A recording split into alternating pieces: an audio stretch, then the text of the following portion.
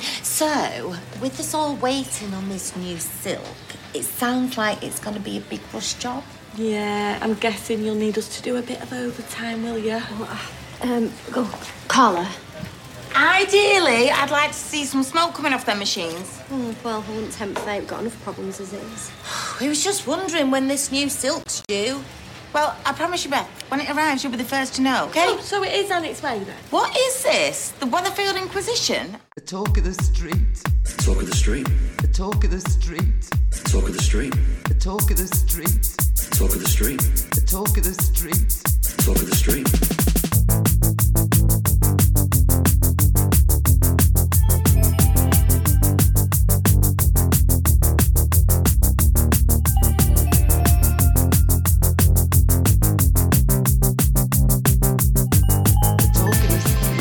Hello and welcome to episode 218 of The Talk of the Street, an unofficial Coronation Street catch-up podcast that couldn't help wondering when Stephen was called International Man of Business if he was close to asking Carla if she was horny, baby. I'm Gavin. Well, there seems to be a 2-second delay here. There we go. You had me chuckling. I hate it when that happens. What? When your intro catches me off guard and makes me laugh. Well, I try and do that every week, so it doesn't happen very often then. Throws everything else out of my head. Oh, well. And I'm debt-free. Thank you, Joe Biden. Thank you, Joe Biden. And thank you, LBJ, for making Pell Grants a thing in the first place. Because it's because of my Pell Grant that I qualify for the $20,000 forgiveness as opposed to the $10,000 forgiveness. Oh. So that wipes out all of my debt, which is nice. So it's mountain bikes all round for Christmas. It's such a relief because, you know, I haven't really been paying much. I've been throwing some money at it when I remember to, but I haven't been paying much past. We should explain this. For the duration of the pandemic, there was a kind of freeze put on it, or it was interest free, and you could just pay what you like. Or you didn't need to pay anything at all, I think. No. Right. So you chose to pay some towards it, which I think was a sensible thing to do. Yeah, for the course of the pandemic, and we were supposed to start paying back. Payments were supposed to restart this month in full. Yeah, and now, you know, there's this debt forgiveness, and then if you still have it, it's been pushed back till the end of December. So, thank you, Uncle Joe. It's like, as we were saying last night, when you've got a car loan and you stop paying off your car loan, the best thing you can do is get a new car and a new car loan, because that money that you're saving by not spending it on the car loan, or your student loans in this example, just gets eaten up in general other shit. Yeah, I'm not going back to college, though. No. I suppose we do have buy a car. 2 children coming up who will be attending college, but hopefully will not have the sort of loan issues. It seems like they're reformatting student loans so that they're not so unbearable. So. That's right, listeners. We've decided to pitch from Coronation Street to Student Finance Podcast, also called The Talk of the Street, which I think is going to cause some confusion. I'm sure this is fascinating for people who don't live in the U.S., so don't realize that this is yet another issue that we have here in the U.S. And all the others who neither know nor care. Right. It's like you and cheerleaders. You're like, what's the point of this? Yeah. Who are these girls? So we went. What are they here for? A nice little segue onto last night when our child number 2, child number 3, child number 2 in the house, though, is in the marching band. Yes. So she was playing at the halftime show. Right. At the football game at the Alumni Stadium. Right. In Eaton Rapids. Yes. They played a Superman theme. Not one that I'm familiar with. The Superman theme. The Avengers theme. And then Billie Eilish's No Time to Die. Yeah. From wasn't exactly upbeat. James Bond. Jimmy Bond. Notorious hero. But, and I noticed you posted this on Facebook, what I'm meant to talk about as soon as we got there, but then forgot about, was the woman who grabbed your arm. So we're paying to get in, because you have to pay to get into these things, even though it's like kids that are playing this. Right. But they're high school kids. Right. And it's expensive. As we know, because we have to pay $180 anyway, in athletic fees. You have to go to a box office and buy your ticket. Yes. And as we're buying our ticket, the woman who's stamping your arm to allow you to get in, because you don't actually get a ticket, Right. she grabs your arm and twists it. And I'm like, Right. what the fuck's going on here? Because she wants to get a better look at my tattoo. Yeah, I thought she was trying to wrestle a gun from you or something. But she doesn't say, oh, what is your tattoo? Or, oh, can I see your tattoo? No, she just grabs my arm and twists it over and then says, nice tattoo. And I'm so shocked that I just kind of say, thanks, and walk away. But it was horrifying, especially horrifying for somebody like me who doesn't like to be touched by strangers or acquaintances for that matter. Yeah. Helen likes to live in a little bubble of minimum contact. I'm very picky about the people I allow to touch me. Right. And am even more picky considering we're still in a pandemic. And that we also have this other mini pandemic going on with the monkeypox that you can catch from skin-on-skin contact. Well, I don't think anybody's thinking about the monkeypox. Oh, I'm thinking of the monkeypox. Anyway, Anyway. how have you been otherwise? Good. Yeah. It was a fairly uneventful week. I went to see the new Leonard Cohen documentary on Wednesday, which I'll be talking about on List of Lists tomorrow, and got retweeted by the Twitter account for that particular movie when I posted about how fabulous Judy Collins still is. Oh, nice. So that was cool. How was your week? I've been watching Friday the 13th movies. You have. Thanks to our pal Nathan Tyree of the Bloodfest podcast. And that's all you need to know about that. Yeah. And your tattoo is healing nicely. It's still there. It's still there I'm assuming it's going to be there from now on. for the rest of your life. Right. I may have it removed at your death and frame it so that a piece of you is always with me.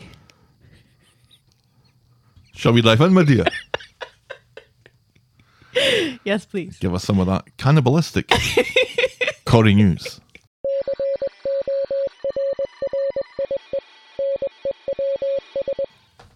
We love Maureen Lipman as, We do. as Evelyn. This is in news? Corrie, but can't imagine her as Ruth in The Split. Although she's revealed she nearly landed it before the BBC went with Deborah Findlay instead. I can't imagine her in a BBC drama. Can you? Yes, You can. easily. Really? Mm-hmm. Well, we almost saw it. But no, we didn't. Because I don't think either one of us have watched The Split, first of all. I didn't know it was a thing. And also, I can't imagine her not being in a comedic role of some kind. Oh, So, but then again, I've only seen her in commercials and in interviews and on Coronation Street. So I'm sure there's a big hole in my Maureen Lipman experience that shall be filled at some point. I'm so glad you said the Maureen Lipman experience there. Alexandra Mardell's Emma is dearly missed on the street, especially by us. So we're very excited to see her stepping into a comedic role, speaking of comedic roles, in the upcoming ITV series The Family Pile next year. It's an unfortunate title for a show, isn't it? The family hemorrhoid. Yeah. Family Pile. Yeah, I'm excited to see Alexandra in this new role. It looks funny, and she's a funny person. She I is. think this is the right step for her to move into more. Do you worry though that she's playing? No, because the character, she's not playing to type. What question did you answer in here? You're worried Is it that the one that I didn't finish asking? I am not worried that she's going to be just basically playing Emma again. Right. Just from like the still publicity photos of the show, just her pose and her poise and everything just to me evokes a different kind of character. A more confident character, perhaps. Yes. So, and this is a show where she's not basically just an orphan. Because she kind of felt like an orphan on the street, didn't she? Because No, she wasn't like Oliver Twist or anything. no, but her mother was in Australia, and for the longest time we didn't see her dad. And then we do see her dad, but he dies. And then she finds out that Steve was her dad all along. She always kind of felt like Whereas this, she's firmly within a family dynamic. So I think it will be different, and I'm excited to see it and prove myself correct. And finally, Kevin Kennedy, who played Curly Watts on the show, has come clean about his alcoholism, stating that he used to down a bottle of vodka every day before coming to set. Can you imagine? Before? Oof. Until a seizure nearly took his life and gave him the wake-up call to get sober. So he is now sober, and we wish him all the best in his sobriety. I can't imagine. I can't imagine doing anything after that much booze other Right. than going to sleep. Right. Much less Or going to work and successfully acting. Right. So apparently the showrunners were aware Got and to have been aware of it. involved in encouraging him to get sober. But it wasn't until he was being loaded into the back of an ambulance that he's like, wait, maybe Yikes. I should stop doing this. Well, there are It's good for him. certain personality types that don't really go well with sitting about on a set doing nothing for a lot of the time, and then you're called upon to do something for a few minutes, and then you're back to sitting about doing nothing. Right. So, a bottle of vodka though. Bottle of vodka. So like with no mixers or anything, just straight vodka. Oh, straight as well. Yeah. So it's not even pleasant. No. I don't know why people No. drink vodka. Anyway, I know Russians. I've met Russians who drink vodka straight, but I've never met anybody else who drinks vodka straight. It's not exactly the most pleasant thing to drink straight. No. I've sipped it straight, but that's just because I was in a room full of Russians. So, That again is for another podcast. yes. Which brings us neatly on to And that's Corey podcast News. for coffee.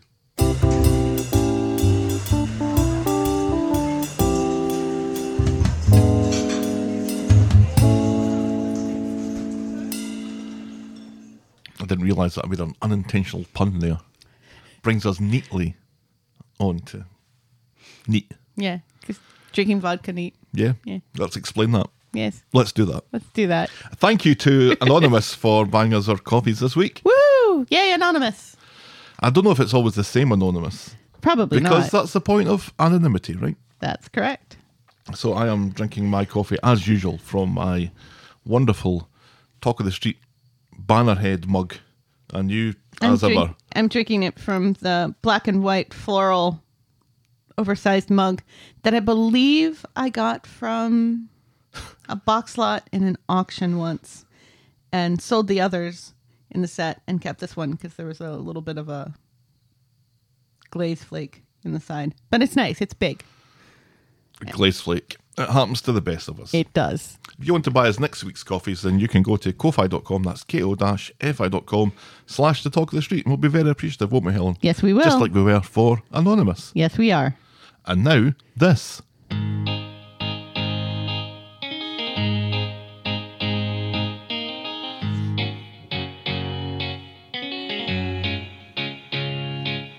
Welcome. Well, welcome to Last Year Tonight with me, John Oliver. Just enough time to quickly talk about some arachnid Pied Piper. A spider that's musical? When did this happen? As I was typing this, I was thinking, nay chance is the amount of chances that you have of remembering this. I barely remembered it. This was Todd pretending that he'd found a spider because he'd actually found Phelan's ashes. Right, So and to he cover freaked for out. that, he pretended that he found a spider and he blamed the Undertaker. And the Undertaker said that he hadn't lured the spider in like some arachnid Pied Piper. Because that's how the Undertaker talks. Yeah. I was Gavin, and you didn't think I was ready for this jelly. I still don't. And it turns out, dear listeners, I wasn't ready for that for that jelly. And I mean, there's significantly less jelly here than there was. Thank you, diabetes medications. Oh, that's what that jelly means? I thought the question was, the statement was, I don't think you're ready for this, jelly. No. And the jelly was, It's a line from Bootylicious. right. Yeah, I don't think you're ready for this jelly, saying that you're jealous of this. No, I don't think you're ready for this jelly Oh, for this in jelly. my ass. Oh. Not that I've ever had a bootylicious ass in my life. I'm just not built that way. No, you're not. No. Thanks, Dad, for the jeans. Which don't And fit. also for the jeans. Right. Me. Yeah. I'm working on my Mick Jagger impression. I'm For sorry. some reason, Gavin's been doing a Mick Jagger impersonation for like a week now, sometimes in public, where he does the chicken wing thing. So please send help. In the form of coffee to ko-fi.com. That's ko-fi.com/the talk of the street. It was drag race season and you had bootylicious stuck in your head. Right. Skimmadoon sent me scurrying back to the office in a fog of Scottish twee. This was a show you were watching. Oh, Schmigadoon. I think I actually have spelt that right. I just don't know how to say it. Schmigadoon, which is, kind of based upon Brigadoon, but also Oh, really? it's a musical.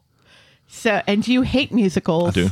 So that would send you back to the office. And it was also starring, what's his name? Your countryman who you're not very fond of. Oh, it was that Cummings bastard, wasn't it? Yes, it was Alan Cummings. We discovered that we both had separate Paramount Plus and Hulu accounts. I think we still still do. Ginger Minge was your girl. She was. She still is. Justice for Ginger Minge. It was the week of Sally saying the girls 33 times in 21 seconds, which I think proved to be one of our Most popular tweets. tweets, yes. Maria discovers the root of Liam's tickly cough, and thanks to a speculating doctor at the hospital, Kirk's work van is in for a bit of a going over with a metal bar. That was a year ago. Feeling guilty about his moment with Fizz last week, Tyrone doubles down with Alina but worries that Emma may have overheard too much. Daisy attempts to make amends by coaxing Jenny into moving on with her life and into Ronnie's bed. Michael finally comes clean with Grace about his feelings with predictable results. There's a blast from the past lurking at the back of the funeral parlour stockroom that shocks Todd to his core and may open old wounds for Eileen. With Kelly's defence funds dwindling away, a sudden windfall helps Imran pay for the expert advice that might just get his client off the hook. Woohoo! Abby shouts at Chesney about chips. Gary's van isn't powered by fairy dust, and Toya's donuts are sprinkled. Our moment of the week was Todd discovering Phelan's ashes in front of Eileen and The Undertaker, and our boring moment of the week was Johnny just walking into the pub. And that was Coronation Street. And the talk of the street, this time Did we last ever year. see him walk into a pub again? Maybe. So the end of August? Yeah, must have done. In fact, definitely did. Because he's usually in the back. So we don't usually see him walk in because he's I already think that there. was that he just walked in and didn't do anything. I think that's what it was. He just walked in like And again- like he was retracing his steps and he'd lost his keys or something. He's typically already there, so we don't tend to see him walk in. Well, she'd chucked him out at this point, hadn't she? Oh, that's true. Because of his attempted armed robbery of the bistro. What's it with the bistro and robberies? It looks rich, but it isn't. Right. Nobody's going to try to rob Roy's Rolls, for example. And that is a gold mine. Seriously. $4.50 Maybe rob for them chips of and their curry. pastries. Shall we dive in, my dear? Yes, please. Our first storyline this morning is up on Steve's roof. Oh, it's this morning. This is the first time we've recorded on a Saturday morning for yonks. Yes. Up on the roof. Just some scenes on Monday for this. Ed and Paul turn up to work on number one's roof, but Steve explains that his first guy ended up turning back up, Yeah. and he's already paid that guy, so he sacks Ed and Paul despite Ed's renewed insistence that the guy's a crook. He's a cowboy. Later, Steve has chosen to stand outside his house to phone his builder guy friend. Ed and Paul drive by and note that fuck all has been done since they last spoke. Steve So they ignores laugh him and laugh. and demands that the first guy shows up pronto. Later still, there's a knock at the door that Steve thinks is the first guy, but it's actually the scaffolding guy come to take his scaffolding down. Steve puts him off because his roof guy is still to turn up, so the scaffolding guy scams Steve out of another 500 quid in cash to extend that hire. And at this point, I'm thinking, the scaffolding guy and the roof guy Are in cahoots. are in cahoots. Yeah. They got to be, right? Because it was the roof guy that hired the scaffolding guy. Why does the roof guy not have his own scaffolding? You'd think he would have his own scaffolding. Yeah. Who hires scaffolding? If they're professional roofers. I think this is... Steve used to be in the building trade. Steve had experience Nobody of this. remembers that. Least of all the writers. So I think he would know that you pay the builder, and from the money that you pay the builder pays the scaffolding guy. One would assume. This is what subcontracting is, right? Right. I think. Sometimes. So, yeah. If you're lucky. This is what I assume's going on. Steve hasn't put 2 and 2 together yet. No. In the Rovers, a furious Tracy meets up with Peter. She was expecting to meet Steve, but Peter explains that Steve had sent him as his tribute, like Hunger Games. Right. Yes, because Steve is terrified of Tracy. Peter explains about the 500 quid to pay the scaffolder. Again? Asks Tracy. That was pretty funny. And she calls Steve a cowardly bastard. Yes. Steve goes round to the builder's yard to speak with Ed and to beg him to fix the roof again. But Ed and Paul have already broken ground on their new job, so Steve says, Ed, you're fucked. Yep. He offers to phone round his building contact mates. Right. But Steve won't be getting any discounts or any mates rates from this. Gutted and now skint, Steve slinks away to wonder how he's going to explain any of this to his Tracy. He's not. He's going Well, to he hide. doesn't, because that's all we get of this Right. storyline. Yes. He did stump his toe on the bright yellow scaffolding. Right in front of Leo, who just nodded wisely and went, That's what happens with that scaffolding. Is that basically all we hear from Leo this week? I believe so. Yeah. He only came to work to nod knowingly and say, This is how people get in the vodka, apparently. You turn up. I don't think all these people live in Manchester, do they? I No. don't think so. Probably not. Judging by Sofa Cinema Club, I think Ben Price lived in London when he's on the... Well, he shared a flat with No, Coulson, he didn't shared, yeah, his family lives in London, but when he's on the show, he Not shares London. a flat with Coulson. I can't imagine who does the dishes in that flat. So Steve's lunacy with this roof thing, is it even his roof to fix? It's still Ken's, isn't it? Right, but he said he would do it. That's his first mistake. Yeah. I kind of thought that Ed and Paul were going to end up fixing it, but Good for this Ed. can't be the story, right? This can't be the story as Steve's roof. There has to be something else going on here. This feels like a story they plug in every once in a while for comic relief and to fill time. This does not feel like a major storyline. So you think the crescendo at the end of this story is the roof gets fixed?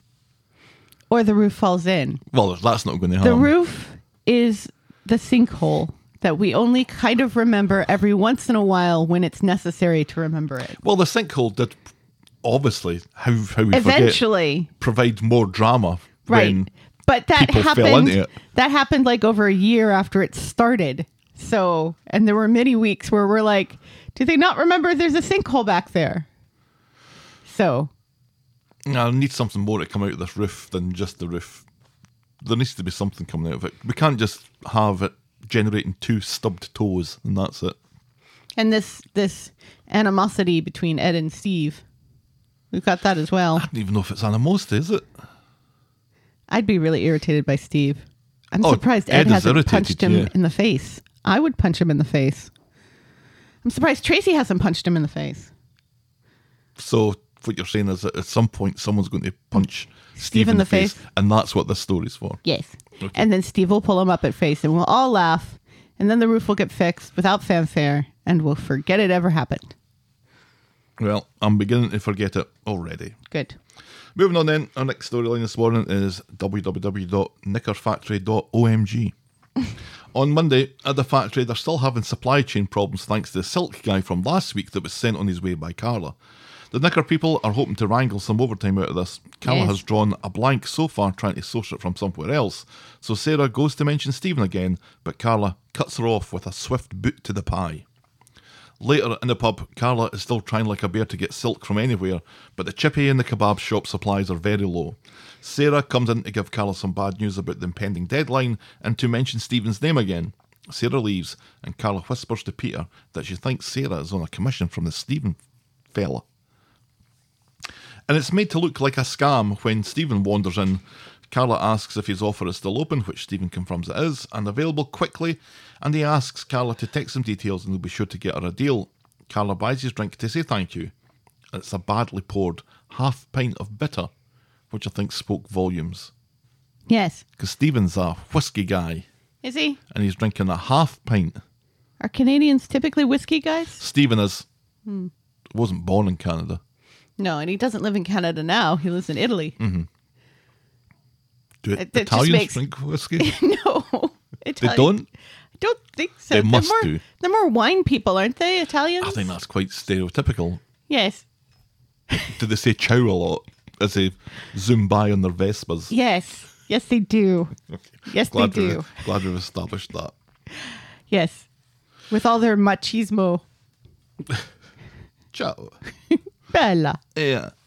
No. In the factory, Stephen. In the factory, Stephen, who at best is a temporary supplier of the factory, but not actually an employee of the factory, is chatting to Sarah, basically bumming her up as being businesswoman of the year, and she has to have more confidence in herself. He suggests that she buys Carla out. There are always ways to get money, he says, and during this, he helpfully explains that Carla owns 50% of the factory, and Sarah and the other knicker people own the other 50%. So I'm glad that that's been cleared up. Thank you for establishing this. Now, if you can just explain everyone who's living at Chesney's house, that would also be fantastic.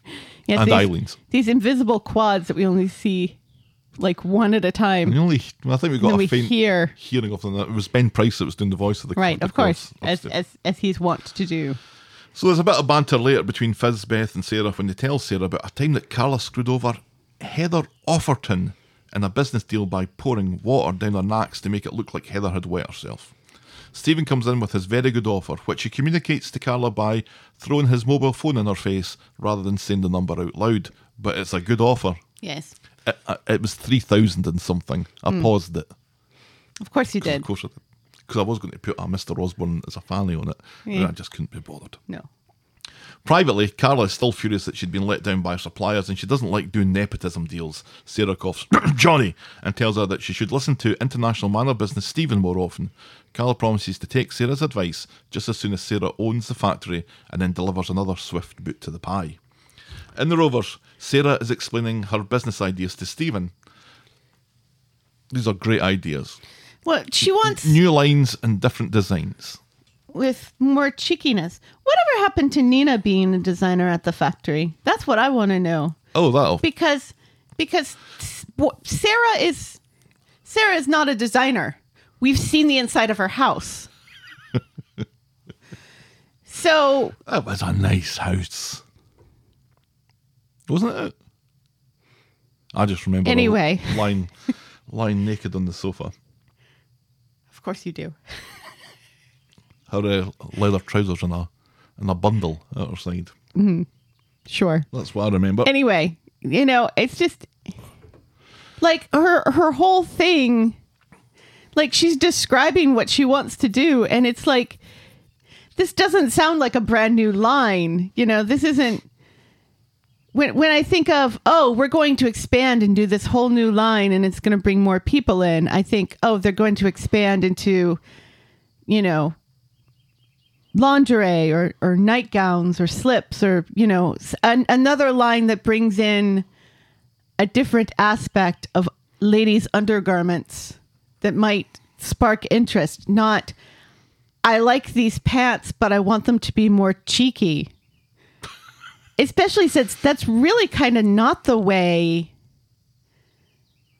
women's undergarment fashion is really going at the moment. At the moment, most undergarment factories and lines for women are focusing more on comfort and being available in all sizes rather than using even less fabric to show off your ass, because it's more along the lines of, women buying underwear for themselves as opposed to looking sexy for men. So, this is why Victoria's Secret is one of the reasons why Victoria's Secret is in bankruptcy right now, is because women are kind of saying fuck off to all of that sort of thing. That's supposed to be a secret, you. That and the whole, attachment to Brian Epstein. But never mind. Brian Epstein? Jeffrey Epstein, yes, not the manager for the Beatles. Apologies to his ghost. But Too late. That's his lawyers getting involved. that's it. I'm going to be haunted by a gay British ghost from now on. Y-fronts. That's the future of the knicker factory. Just start making Right, a Y-fronts. men's line. A men's line would be very interesting. I could see them doing a men's line of like sexy boxers It's and time for Y-fronts again. Stephen is so impressed he agrees to give her Stephen is so impressed he agrees to have her back in pitching the idea to Carla, and if that fails, they can always stage a hostile takeover. I'm joking, not really joking. Businesswoman of the Year, Sarah thinks Stephen is joking, but he's not joking. But they give each other some cheers. Yeah. I don't like how dumb Sarah is in all of this. Can I just say that? How she's allowing her uncle to kind of lead her by the nose by complimenting her. I mean, it kind of fits her personality to be led by the nose by flattery. But She just wants anyone, to believe that she knows what she's doing and she's in the right job. right. And the first person who does that seems to be Stephen. I mean, she and Carla had made peace before now. They were sort of getting along and being able to run the factory together until Stephen showed up. On Wednesday at the Knicker factory, Sarah just can't take her eyes off the shiny new website. She explains the factory's... But just the video part. We still haven't seen any of the product lines on the website for ease of buying. Also, do they sell directly to consumers or do they wholesale? I was under the impression that they were wholesalers. I thought it was a business-to-business thing. Right. Yeah. Wholesale. So I don't understand why. And I thought they were also know. just a distribution for the longest time as well. Right, but then they they started making them again. Making the Y fronts again. She explains the factory's management structure again and reckons that she can talk the Knicker people back in her idea to throw some consultancy work, at least Stephen's way. Later, she's talking over designs with Stephen when Carla comes in, whose nose is put out of joint when Sarah declares that she wants to include Stephen in future business decisions. Sean and Kirk offer their backing, so Carla, who feels ambushed here, reluctantly agrees to give Stephen a voice, but no new designs as they don't have the money. Right. Yet, says Sarah, ominously. Right. There's also, I mean, Kirk and Sean and Beth, they throw their, they're not saying, they're saying that they want more say. They're not saying we want Stephen here. And yet Carla, Sarah, and Stephen all take it to mean we want Stephen here. No, because Kirk wants to do returns. and yeah, like the food thing only with knickers. Which, I mean, don't get me wrong, there is a thriving business on eBay for used undies, but no. Just because they don't disagree with Carla, Sarah thinks that they're agreeing with her. Right. And that's not what is happening. There's a third and fourth opinion out there. Right, yes. In the Rovers, Carla voices her concerns about Stephen to Ken and Peter. She just doesn't understand why this shyster has his eyes on getting involved in the factory. Ken points out that he's just trying to help his niece, and it's good to have diverse views, and Stephen has helped out in the past. He's helped out this week. Right, and also, he has a penis, so his opinion must be worth more than Sarah's and Carla's. Carla still doesn't understand what's at the bottom of this, and at the bottom of this is Stephen's penis. Yes. Later, Peter and Ken, who don't work at the factory, turn up at the factory to tell Carla that she's been a silly, sentimental, stupid old woman. Because Ken has talked to Stephen and reckons that he's the real deal. So he has a penis. So quit your fussing, bitch, and get down on the Canadian groovy train. My hero, says Carla. And then boots everyone in the pie. Yes. Because they all deserve it. Back at number 8, though, Stephen and Sarah continue their Machiavellian plotting against Carla. Shona pipes up that Sarah is staring down the barrel of a firing from Carla if she finds out. Right. Stephen ignores this and encourages Sarah to get some funding together. He'd love to help personally, but you know. So Sarah thinks that she could get a loan, and Shona looks on and makes a disgruntled Marge kind of noise. Right. Yes. That's as far as we get with that this week. I would like for David and Shona to be Marge and Homer for Halloween this year. Please, let's bring fancy dress back to the show and have Shona and David play Homer and Marge. Because Marge is taller than Homer, so it works. That's her hair. No, even her body is taller than Homer. No. Yeah. Why are you looking this up now? How tall is Homer Simpson? In feet.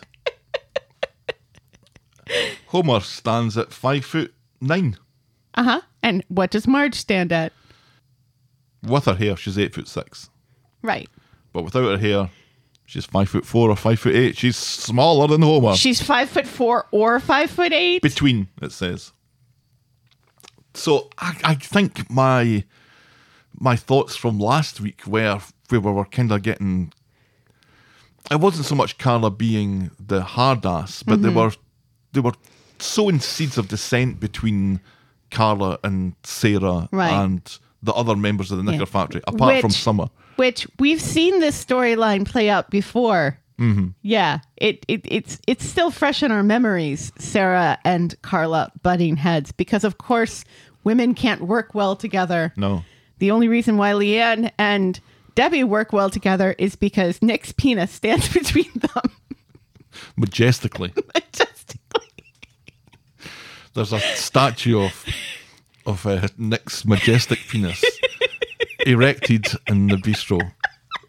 That if there has to be a conversation between Debbie and Leanne, they have to do it on opposing sides of the penis. The penis, yes. And then the penis casts a final judgment Right, yes. in a booming voice. Not like a Mick Jagger voice. It doesn't do that. Is this whole penis thing just an excuse to do your Mick Jagger impersonation again? It became it about halfway through that. Yeah. Yeah. Oh, God. So, but... Only now Steven's involved in this one, and that's because Steven has no money, and he's trying to con money out of Sarah using flattery. I will be curious to see the silk. Oh, right. And when it shows up.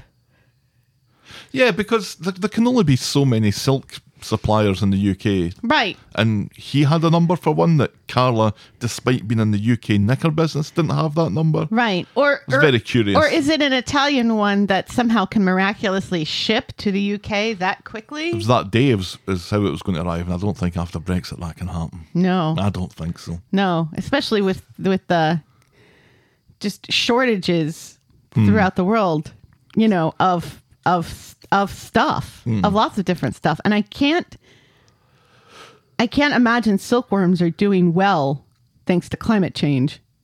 It's not a good time for silkworms. No. Is it ever? Do you think Stephen came back at all for Audrey?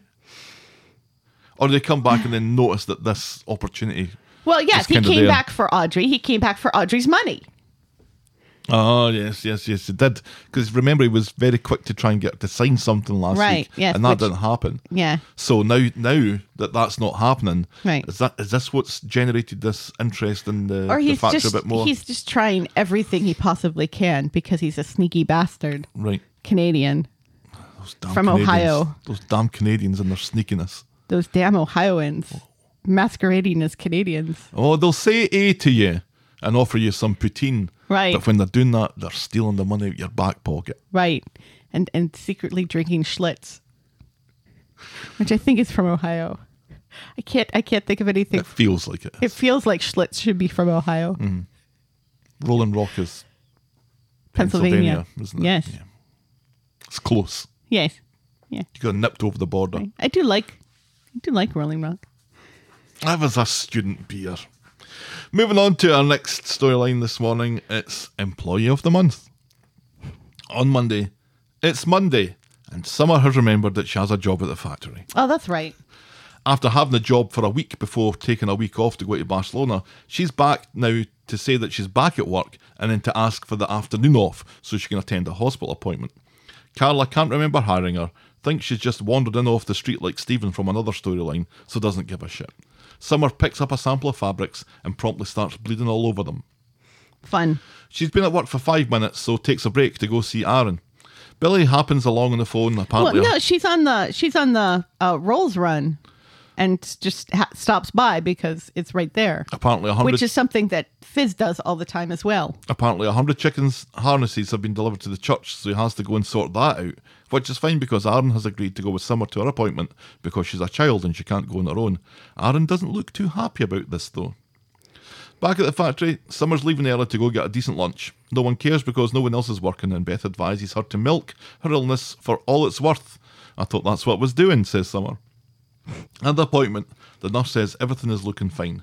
Aaron looks uncomfortable, so maybe these are the fake readings that we had last week? Remember, she had her two Right. things. I couldn't work out why she had her two things. Right, yeah. How is she... I'm not sure how this is supposed to work, because who is she using the fake one on? Or is she being good for 1 week and then holding on to those results? I honestly don't know what's going on. No. You should know. You're diabetic. Yeah, I don't have to test my blood, though.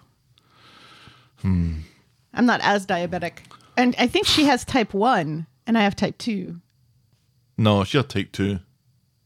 I thought she was a late diagnosed type 1. Oh, I thought she was type 2. Yeah, I don't know the difference. right. Summer explains about bleeding all over the factory earlier, and the nurse suggests a flash monitor, but Summer turns it down flat. The nurse asks why, and Aaron pipes up that it might be useful. Summer tells them both to mind their own fucking business. Right. It's her body. She wants to be in control of her testing, and it's like you'd still be in control because it's still your body. It's just Billy would know. Right. It's just that it would happen automatically, so you couldn't lie. The nurse smiles at Aaron as if to say, you dodged a fucking Barcelona bullet there, pal. Rather than going back to work, Summer goes home with Aaron and she gives Billy the good news. Billy asks about the flash monitor thing, but Summer lies and says that she doesn't qualify for it. Summer goes off to phone Carla to let her know that she'll be late in tomorrow, so Aaron takes the chance to advise Billy to mention to the hospital about the monitor thing because he Right. didn't think Summer understood what it was. Billy winks. Gotcha, he says. Yes. So Wednesday, Billy and Summer are on their way to Gemma and Paul's birthday in another storyline. Billy announces how happy he is that she's found Aaron, who seems a top bloke, and Summer seems suspicious that a vicar would have something nice to say about someone. During the birthday meal, Summer is struggling to eat some cake when she feels that Aaron's eyes bore into her, so she forces some down her neck. Well, he promises he wasn't keeping tabs on her, which he was. Later they say that it was cake, but it looked like a roll. It looked like bread. I thought it was bread as well. Especially since the cake is a chocolate cake, which we see later. Oh, I like a chocolate cake. And that did not look like chocolate cake It that did. she pinched off, because you can't really pinch off a bit of cake because it's crumbly. It has a nice crumble to it. Oh, keep talking about cake.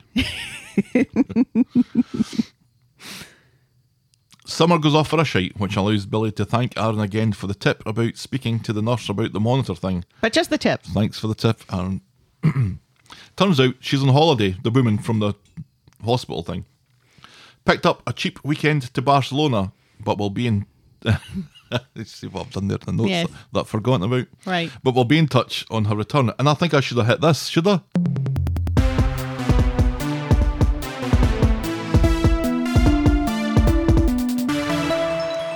Does it count if you're just going for an appointment? It doesn't count because they were sitting in an office with a computer. Nobody was in a bed. Yeah, scratch that. You're just so keen to have another hospital scene. Erase that from the record. Everyone pretend that you didn't hear it. Just like Gav's Mick Jagger impersonation. Yeah. I think it's getting better. Back at the flat, Aaron apologises for keeping his watchful eye on her, saying that he's turning into Billy, and he quickly removes his Webster's Auto's dog collar and hides it behind his back. She forgives him and then mentions how guilty she feels about the whole Barcelona thing that ended up going to that bitch at the hospital. So remembering again that she has a job, Summer, who does work at the factory, goes into the factory to ask for an advance on her wage, and Carla agrees on the proviso that she keeps it to herself, otherwise she'll have Beth camping outside her office day and night until she gets one too. Yeah. Beth has already said that Summer's diabetes is unfair, so... It's unfair she has diabetes and has to go to medical appointments. On Friday, in Nina's role, Summer has a surprise for Aaron. She's booked him a romantic night away at the Rape Hotel to celebrate her 18th birthday tomorrow, Yes. which no one has mentioned up to now. No, because everybody's far more interested in Gemma and Paul's birthday. Is breakfast included, asks Aaron. Everything's included, says Summer seductively. Right, yeah. She's like, I'm breakfast.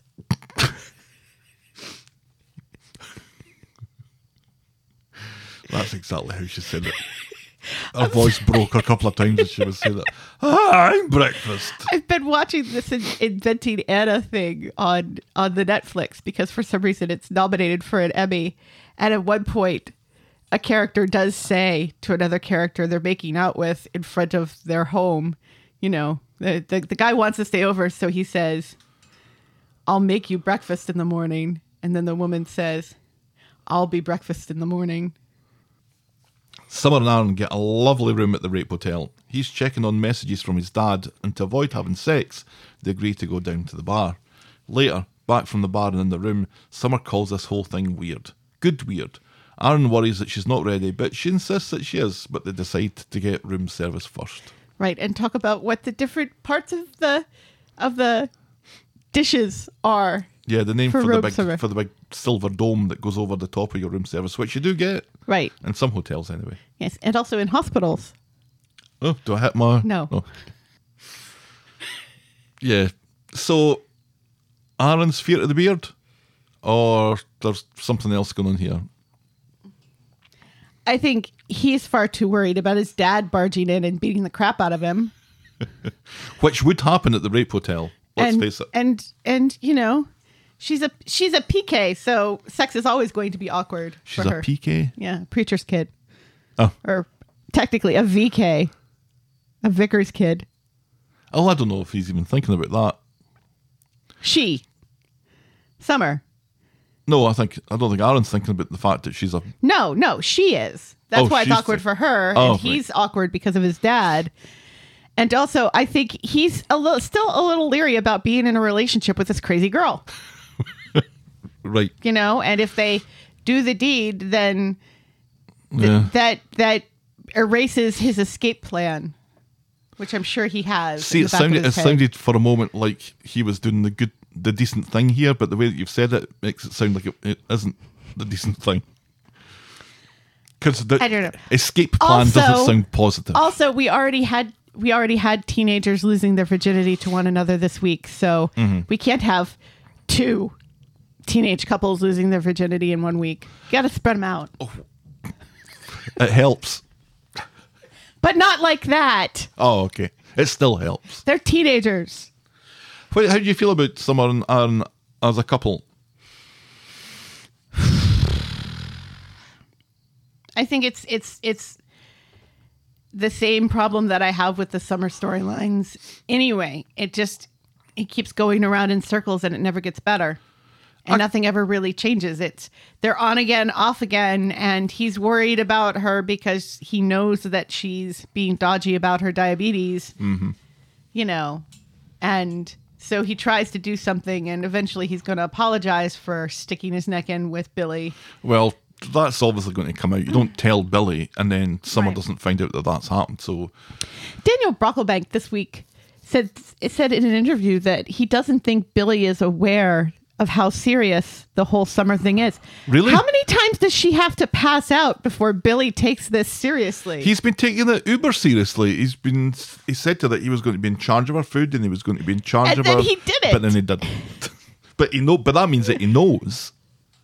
One would think. He has no plausible deniability here, because he's said to her that this is important. You've got your exams. You keep on passing out. You obviously can't cope with both, so to take some of the pressure off of you, I'm going to take care of this. Right. And I'm going to look after this aspect of it. And You then, would- he you would- never did it. Right. Yeah. And you would think a parent like who says these things would be like, yeah, no, you obviously have too much on your plate. We're going to get you the thing that tells you automatically about your sugars to relieve you of some of that pressure. And I'm not going to hear one word against it because I'm actually going to be a parent, unlike all of the other people on the street. And sometimes when my kid says no, I say wrong answer because your health is more important than your autonomy, which occasionally happens in real life. You can't just take no for an answer from your kids all the time, parents on Coronation Street. Right. That's how they end up drug addicts or losing their virginity or getting pregnant or passing out constantly So good for drama then. or bleaching their skin or getting beaten to death. What? Seb, Yeah, no, but I'm not sure how that was from him, from Abby saying no to him. I don't know. Or not saying no to him. I'm just thinking of all of the things that have happened to kids on the street that shouldn't have happened. I'd actually think that Aaron and Summer are probably quite good together if it wasn't for all this Everything baggage else. that they both bring to this obviously Relationship. doomed relationship. Yes. Yeah. Yes. If they weren't both diabetics with body dysmorphia, and also Aaron's dad wasn't an abusive alcoholic that has kind of gaslit him into thinking that it's okay to get beat every once in a while because he's sad. Yeah. They throw so much things at it to make it not work. But Right. I quite like the fact that he's like 3 feet taller than her. I think it works from That's that. hilarious. The way that she looks up at him Right, is yeah. It's like Shota and David in reverse. it's kind of amusing. Yes. But it's lovely, kinda, right? But the fact that Sure. that he's an asshole to her every second scene or every third scene, I can't remember which. Which is realistic for a teenage boy in his first relationship. I don't know how old he is, because we know that she's turning 18, but is he 18 or I is he think he's- 20 or is he 19 or how old is he? I We don't think know. he's 18. I don't think we know. I think he's 18. I don't think we know, so I think you're just guessing. But I don't think we know. So, but he's older than her, Didn't he have Definitely. a birthday recently as well? maybe. The storyline, it takes so much just to sort of pay attention to it. I think it could work if they were given a chance. They're not being given a chance because there is a million things they've got to sort out Right. before they're ready to have a relationship together. Yeah. All right. Anyway. Moving on to our next storyline this morning is Tim's mum about the house. Yay. No, actually, boo.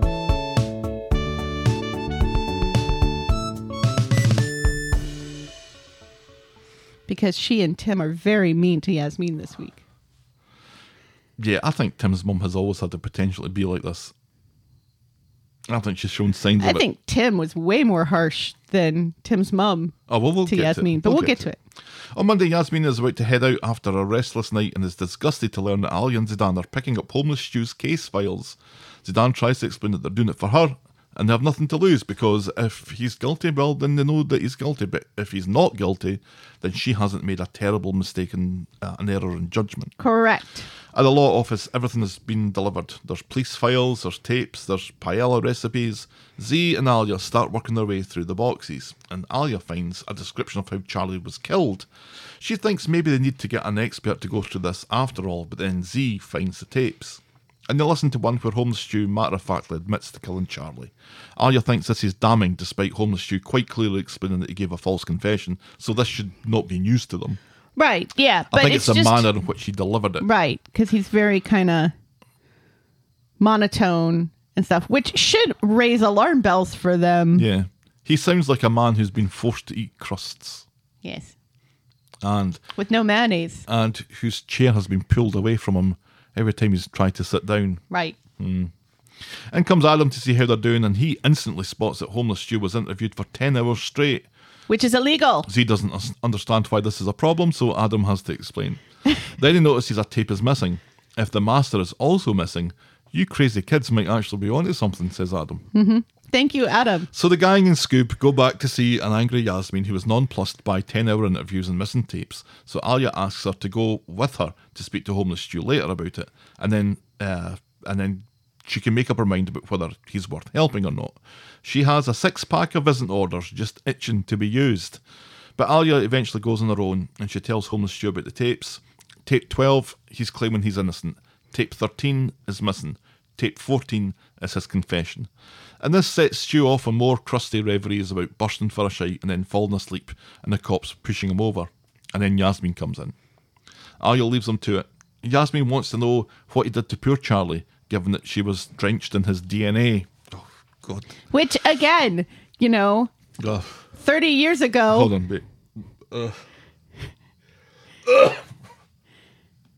30 years ago, who's testing for DNA 30 years ago and getting successful in results? the 90s?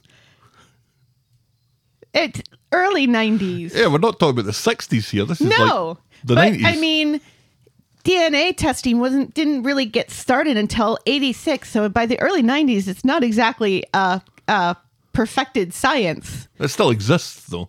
Right, but barely. And also, how could even nobody has that much semen to cover a whole human body. I don't think he was literally drenched. Or she was literally drenched Well, it in DNA. says that, his DNA was all over her body. That would imply it's spreading all over her body. And, I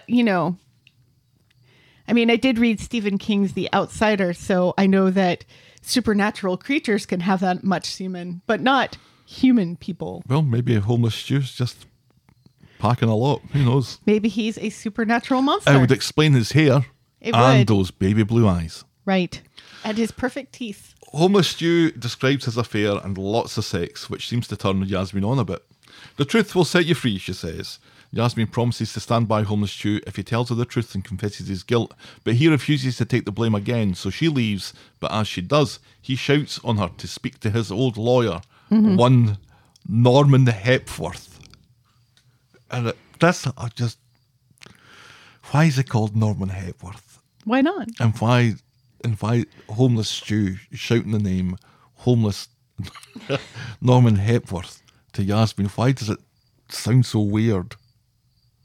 I don't know. It just sounds. It's only weird to you, but you do make Jagger just like someone impersonations all the time. somebody standing up shouting Norman Hepworth in the middle of our room. Maybe it should happen more often. Maybe. Anyway, it brings us on to this week's Hard Debate. How much would you pay to never hear how Homeless Stew's DNA was found all over Charlie's body again? Would you pay £0 to £5, £6 to £10, £11 to £999,999, or over £1 million? I think it was over £1 million for me. And the voting was thus: £6 to £10, 8.9%. £11 to £999,999, 15.6%. 0 to £5, 17.8%. Some people. And over £1 million was 57.8% of the vote. A resounding. The nation has spoken. That's how much they would spend to never hear how Charlie's body was covered from head to toe in Homeless Stew's DNA. Back at Speed Dial, Yasmin mentions the old lawyer to the gang in Scoob, but Yasmin doesn't want to be lied to by another man and doubts that this Norman Hepworth is still a lawyer or even alive. But she's mid-sentence and Zidane has already looked him up and found him. He's literally round the corner. Literally. So back home, Norman Hepworth takes his seat in Yasmin's front room and explains his relationship with Homeless Stew, calling him the one that got away, who was done by one of those dodgy false confessions that were so popular in the 80s. He also tells him that Lennox was rotten to the core, planting evidence and forcing confessions. Yasmin, who apparently hasn't been paying attention, asks if he thinks Homeless Stew is innocent. Norman Hepworth has no doubt. Later, Yasmin is still confused. Zidane gets a call from PC Tinker letting him know that Homeless Stew will be out and back on the streets tomorrow. Anya lets Yasmin... Again, well done, PC Tinker, for not following police protocol and being a crooked copper. It was when he phones and Zidane says, "That was Craig." And Yasmin goes, "Oh, what did he want?" More people do that than I think we know about. So, Alia tells Yasmin that all those panic attacks she's been having and sleepless nights, they come from knowing deep down that Homeless Stew, while a bit of a shagger in his day, is innocent. Right. On Wednesday, Yasmin's sleeping on the couch for some reason when she has a waking nightmare about Homeless Stew and Tim's dad. Tim's dad makes a reappearance. Ah! Yes, apparently his reappearance had viewers screaming in terror on Just their like me, couches. right there. Did you scream in terror while you were watching that episode? I did get a little fright. Really? I'd been watching Friday the 13th, so it was Well, there is that. My nerves were very jangly at that point. Right, yeah. I mean, how many times does Yasmin have to have a dream about Tim's dad before it just becomes like, do we really have to do this again? Zidane wakes her and tells her she's having a bad dream, but then he pulls his face off, and he's actually Tim's mum. Oh no! The nightmare has really taken the wind out of Yasmin's sails. Homeless Stew is out today and will likely end up Homeless Stew again. And she can't work out what she wants to do about it, or anything else for that matter. Her mind is fucked. Later, Alia's going through the case notes at the law office and hasn't found any evidence of any blood being found on Homeless Stew or in his car. Adam thinks she might be onto something, impressed at her dedication to clear Homeless Stew's name. It's not just him she's doing this for, she says. Correct. At work, Yasmin's like a half-shut knife, and while talking to Roy, ends up dropping a tray of glasses when she thinks of him and his pink penny again. Right. He helps her clean up the mess, and they talk about what's going on with her. And she says she's haunted by Tim's dad. Roy can understand. Yasmin thinks that homeless Stu is likely innocent, but he confessed, which makes her weary. He explains that... Weary or leery? Wary, I think is what I meant to say. Ah. He explains, but thank you for drawing attention to that. Sure. He explains that Alia and Zidane are convinced of his innocence. She's not sure what their motive is. Roy thinks that she's their motive, and they want to prove that she didn't make a bad choice by letting homeless Stu back in their life. Talked round by Roy, Yasmin goes to the jail and picks up homeless Stu and his wee plastic bag. They go back to the community garden, and she promises to do Where's his guitar? She promises to do everything she can to help him put his life back together, but there'll be no getting your hole for the foreseeable. No. She believes him now. He's got a place at a hostel for the time being, which may be for the best. And they go to Speed Dial and are welcomed back into the bosom of the Kirk, or the Pakistani street restaurant. Alia brings them up to speed with her investigations, and they have a cold case solicitor lined up to help. Yasmin says that for reasons best known to herself, she needs homeless Stu to tell his daughter that he's challenging his conviction, and he has to hear it from him. She has to hear it from him. Yes. Yeah. I'm not sure why this has to be a thing, but anyway, it's a thing. So homeless Stu goes back to the nice house, and this time he rings the bell, and the door is answered by a little girl who is quickly ushered away by Bridget. Homeless Stu realises that this is his granddaughter, and Bridget shuts the door on him again. He sits on the curb outside, and so she comes out to hear what he's got to say. He says he never killed no one, and he's challenging his conviction, and she seems surprised by this. We'll learn that the little girl is called Eliza. Homeless Stu doesn't want her to grow up thinking that her homeless pops is a monster. So, Which she didn't, because she doesn't even know that who he is, exists. right. Bridget looks like she's beginning to melt on this when Mrs. Homeless Stu arrives, ready to read him the riot act. He tells his missus that Bridget has a right to make up her own mind on him, and he has a right to see his grandkid. Mrs. Homeless Stu agrees not to stand in the way of that, providing he drops his protest against his conviction. Which is suspicious. And not put them through another trial again. Yeah, that's suspicious. Her saying, no, you need to drop all this. If you want a relationship with her, then you need to drop all this. Well, if that's all that it took, then why didn't you let him have a relationship with her to begin with? Right? I don't know, you said that too quickly. I think, Mrs. Homeless Stu was my first guess. Mm-hmm. Revenge. Right. But I still think it's Lennox. Maybe it was Lennox and Mrs. Homeless Stu. Well, it could be. Maybe they were in cahoots. Maybe that's who Lennox was having the affair with, was Mrs. Homeless Stu. Oh, what a tangled web. Homeless Stu goes back to the street and tells Alia, Zidane, Yasmin and Adam. He sounds like he's going to clear his name for Eliza. And then Dev and Bernie wander over from another storyline and get all NIMBY on homeless Stu's ass, outraged that they'll have a murderer on their doorstep and demanding that he moves on. Tracy! Yasmin takes up at this, tells homeless Stu to get his things. He's moving back in just to basically piss off Dev. Right. And why not? On Friday, Kelly's out for a jog when she bumps into a repentant homeless Stu who only wants to talk about himself. He wears Kelly down and she comes round, telling him that she knows that he's not a killer. She knows what it's like and tells him to get on with his life. At home, Alia's worried about homeless Stu who's gone a-wandering, and just at that, he comes in, grateful for the support that everyone in the house has given him, and he offers to cook them dinner by way of thank you. Stu and Kelly are chatting more friendly-like when Dev, Tim and Tim's mum descend to throw rotten vegetables at homeless Stu, Dev even demanding that Stu leaves town, just like that Sparks song.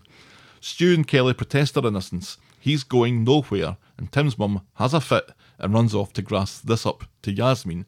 She's very much the won't anyone think of the children and all this. Right, yeah. Oh, throwing her arms up in the air and running off to find Yasmin to tell Yasmin. Right, yeah, that Yasmin's being dumb for letting him back in the house. Right. Tim's mum and Tim descend on Speed Dial to shout at Yasmin for being an idiot, but Yasmin insists that it was a miscarriage of justice and they're going to prove that homeless Stu is innocent. And if you don't like it, Tim's mum, you can suck on my big old hairy balls, says Yasmin. Well done, Yasmin. Homeless Stu's in a great mood as he cooks dinner for everyone. He goes to answer the door and signs for a package for Bernie that's been delivered wrongly for some reason. Right. He hands it to her and she, Dev, Tim and Tim's mum descend again to shout at him. Yasmin tells everyone to fuck off. Right. She's like, how dare you sign for my package and then immediately hand it to me? We never know what that package holds either. It could be the head of this Charlie character, for all we know. No, it's Bernie saying, "Oh, just because you signed a package for me, do you mean that I should forgive you?" What? No. No. Just take your fucking package. Inside, Yasmin is taking the views of her neighbours quite hard, but she thinks of Roy and his pink penny and starts to feel better. She decides to cancel a trip with Kathy that no one knew about, but Homeless Stu asks her not to, as he would feel bad. She says he couldn't stop her or make her if he tried, so I'm not sure how that was left. Is Yasmin going on this trip or not? Who knows? Who cares? And that's as far as we get And with does that mean that we get a brief glimpse of Kathy? No, she's gone. Probably not. They were going to... Were they going to Scotland? I think they might have been going to Scotland. That's where everybody goes, isn't it? For a Scotland. wee trip? Sure. Or Barcelona. I know that they have to do this because it's a show and it's fictional and everyone's motives and beliefs can kind of change on the changing of the wind. But everyone's hypocrisy here to Homeless Stu is just it's Ridiculous. It's so obviously ridiculous. It's so ridiculous. And he's not, like I said last week, he's not wrong in how this happens every single time someone is accused of something on the street. Because let's all remember, all these people thought Yasmin genuinely killed Tim's dad for the longest time. And that she was a crazy alcoholic person. Well, you know, out of all of them, Tim thought that. Right. Tim. Right. So for him to be like saying to Yasmin, I can't believe you're being this naive and dumb and believing a man again, is just shut the fuck up, dude. Yeah, it's ridiculous how hypocritical these people are. Mm-hmm. But the sight all the time. The sight of Tim's mum literally running away to track Yasmin down was... Right, and to tell her how dumb she is. She needs to go back to wherever she was. Because she's not living anywhere near them, I don't think, is she? Or she has to be some... I guess a little near. She's working... She's working in the kebab shop again.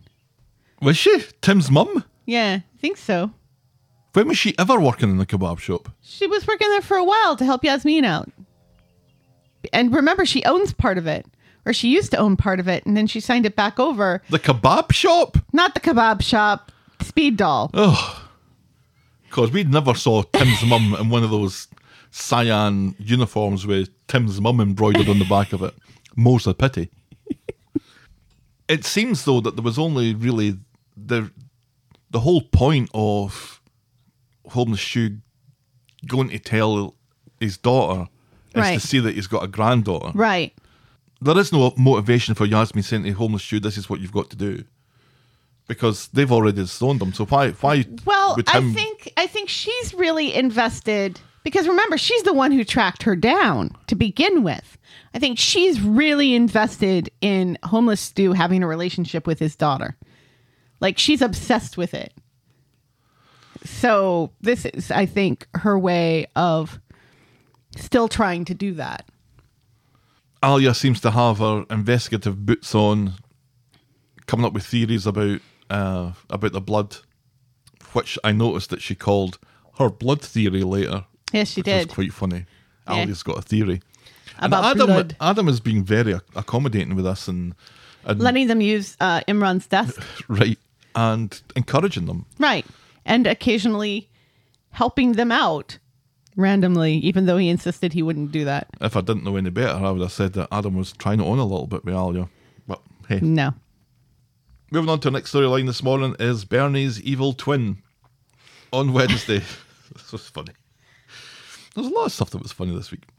This was funny though. On Wednesday, Evelyn's at Dev's blackmailing him as best she can to get triple time out of him for covering while he goes to an accountant's meeting or something. And meanwhile, it's Paul and Gemma's birthday party at the bistro in another storyline. But Bernie... Oh no, it's in this storyline. But Bernie is in Dev's looking to get some extra hours at him from the corner shop. And he's all like, no can do, sweet cheeks, because he'd already drawn up the rota.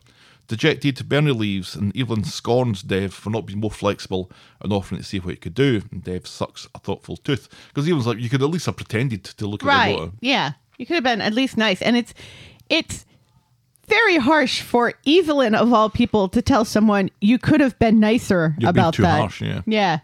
At the party, Gemma is licking her plate clean, literally. Yes, she is. Chesney does his best to bring down the party mood by breathing and looking at people. Bernie finally arrives and Gemma has hidden some birthday sausages down her tits for some reason. Bernie's gifts to Paul and Gemma are coupons for a free kebab, which Chesney is sure are counterfeit. The party and Chesney head to the Rovers, leaving Gemma behind with Bernie to ask if her mom is having money problems, thinking that she was late so she didn't have to buy the full meal. Bernie denies it. Gemma tells her not to worry about buying Joseph's new uniform, but Bernie is determined. And I don't know, had we heard that this was something that she was doing? This feels like it just came out of the blue, but it's a thing that she's determined to buy this uniform. I seem to recall last time we had Joseph and his amazing Technicolor falling School apart uniform, yeah. school sweater, her saying that she was going to buy his next school uniform. Because Granny Linda sent the money, Right. but she's like, fuck Granny Linda, I'm buying this. Right. Like, well, she and Granny Linda have this agreement that they're both going to help out. Right.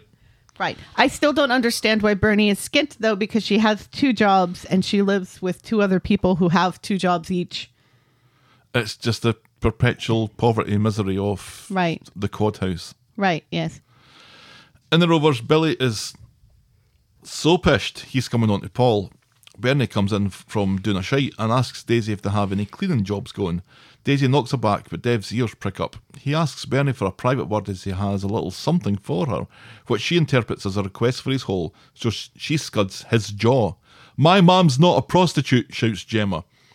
What'd you do that for, says Dev, announcing that he was going to offer her a cleaning job. Bernie laughs up the faux pas, relieved that she'll be bringing even more money in now. That will just disappear mysteriously Right. into the ether because they can't even afford hot dogs in that house. On Friday at the Quad House, Joseph is running late for his sign language lessons. Chesney has learned 2 thumbs up so far. Well done, Chesney. Bernie confirms to everyone that she's still on track to get Joseph his new uniform, and what with this new high-powered job of cleaning up Kirk's shits in the Rovers, hopefully the bog, it should be sooner rather than later. Well, no, because she's not working in the Rovers. Oh no, it's Cleaning Dev's. the bathroom. She's working for Dev. Dev's. She's cleaning Why's- Dev's house. So why's Kirk doing a shit in Dev's? Nope. That doesn't work anymore. No. So why did you write it? Bernie comes back from the town with Joseph's school gear and some stuff for herself. She's got herself a fancy blue blazer. Which is ugly. That's so as awful. sin. It looks like she's a game show host. The 1980s movie Working Girl called... No, say it properly. The 1980s Thank you. movie Working Girl called... Bernie, they'd like their costuming back, please. She claimed she was given it by a mysterious assistant who said there was nothing to pay and apologised for the confusion. And Bernie claims that she said that she thinks that they mistake her for someone else. At Right, this yeah. point. She's like, no, I think you got me mistaken for someone else. And that the store clerk said, no, this is for you. So you nicked it then, says Gemma. Bernie says it was an honest mistake and it's a gift from the universe or something. When she has the house to herself, Bernie tries on the blazer, which makes her speak in a posh accent. Oh, and then they automatically accuse her of stealing the uniform as well. Right. And it's like, you people are so mean to this woman. But no one's outraged. They're all kind of just resigned. Oh yeah, she stole it. Oh well. Right. Although Chesney says, well, you need to take it back. Right, yeah. Chesney's outraged, but Chesney is always outraged. Right. There's a knock at the door, and it's a woman who doesn't look unlike Bernie, calling her a thief. This seems to be the woman who was supposed to get the blazer. Bernie goes to throw her out when they realise how alike the two of them look. The woman found Bernie because Bernie left her purse in the store, because of course she did or something. Right, yeah, because she was in a hurry to leave. She demands the blazer, which Bernie reluctantly gives back, calling the woman a slag or something probably. I'm but there's glad something they else that address it, happens though. with the purse that I think I missed. I'm glad they address how on earth did you find me? Even though the reason is unbelievable. That she left her purse behind. It's not unbelievable that she left her purse behind. Although that's not her purse, it's just her wallet. She left her wallet behind. But so many times things like this happen and they don't address it. So even if the reason is kind of weird, at least they address it. But then she looks at well, I'm calling it a purse. That's what she looks at, and she seems. It seems like it's not hers. No, it is hers. When the woman leaves, She's checking it to make sure that the woman didn't steal anything from is that her. what she's doing? Okay. Yes, because that's exactly what Bernie would have done. I gotcha. Yeah. Gemma, Joseph, and Chesney come back, and Bernie explains what happened. Joseph thinks it's her doppelganger, and then it seems that the woman has gone off with Joseph's blazer as well as the. Right. I noticed her taking both bags. You did? Yeah. I didn't. Joseph now thinks it's her evil twin. But now Ches and Gemma think Bernie stole the stuff and simply returned them, and now she's lying about it. Right. Joseph believes her, but Because- he's 10. But because that's what adult women do. Right. In the Rovers, Bernie's complaining to Dev about Gemma and Ches, thinking that she's a tea leaf. Dev thinks it's something that she would do, but wonders if it's too weird a situation even for Bernie. Right. And he says he's careful to say would have done, not that it's something that you would do now because you're a better person because I shagged you. Right. Back at the quad house, Gemma and Ches have got the 3-year-old babies down to sleep. Bernie promises to get the uniform tomorrow and is shocked when they still don't believe her or the evil twin story. Joseph tries to blame the evil twin on why he hasn't done his homework, and this ends up with them all waking up the quads. And laughing. Yeah, it's hilarious how they treat those quads as if they're all still babies. Right. When we can see them not being babies because Gemma brings one of them out at one point. The one with the hearing loss. Allard, yes. It seems that And she mentions Cleo, I think, yes, as well. they mentioned Cleo a lot, and she brings out Allard a lot, and nobody remembers the name of the other two. Frankie and... Josephine. Keith. All famously Welsh names. Particularly Frankie. Frankie. And Josephine. I'm enjoying this. The woman who plays I don't think she's been named yet. Right. The thief. No, Right. not the thief, because no one's a thief here. No. The woman who's Well, blazer. she's now a thief because she stole Joseph's uniform. Right. Which I think we'll find out was a mistake. Well, of Sure. course, but she still took it. She played Bob in Blackadder, and she also played Natalie Horrocks' sister, Debs, in Coronation Street 20 years ago. Right.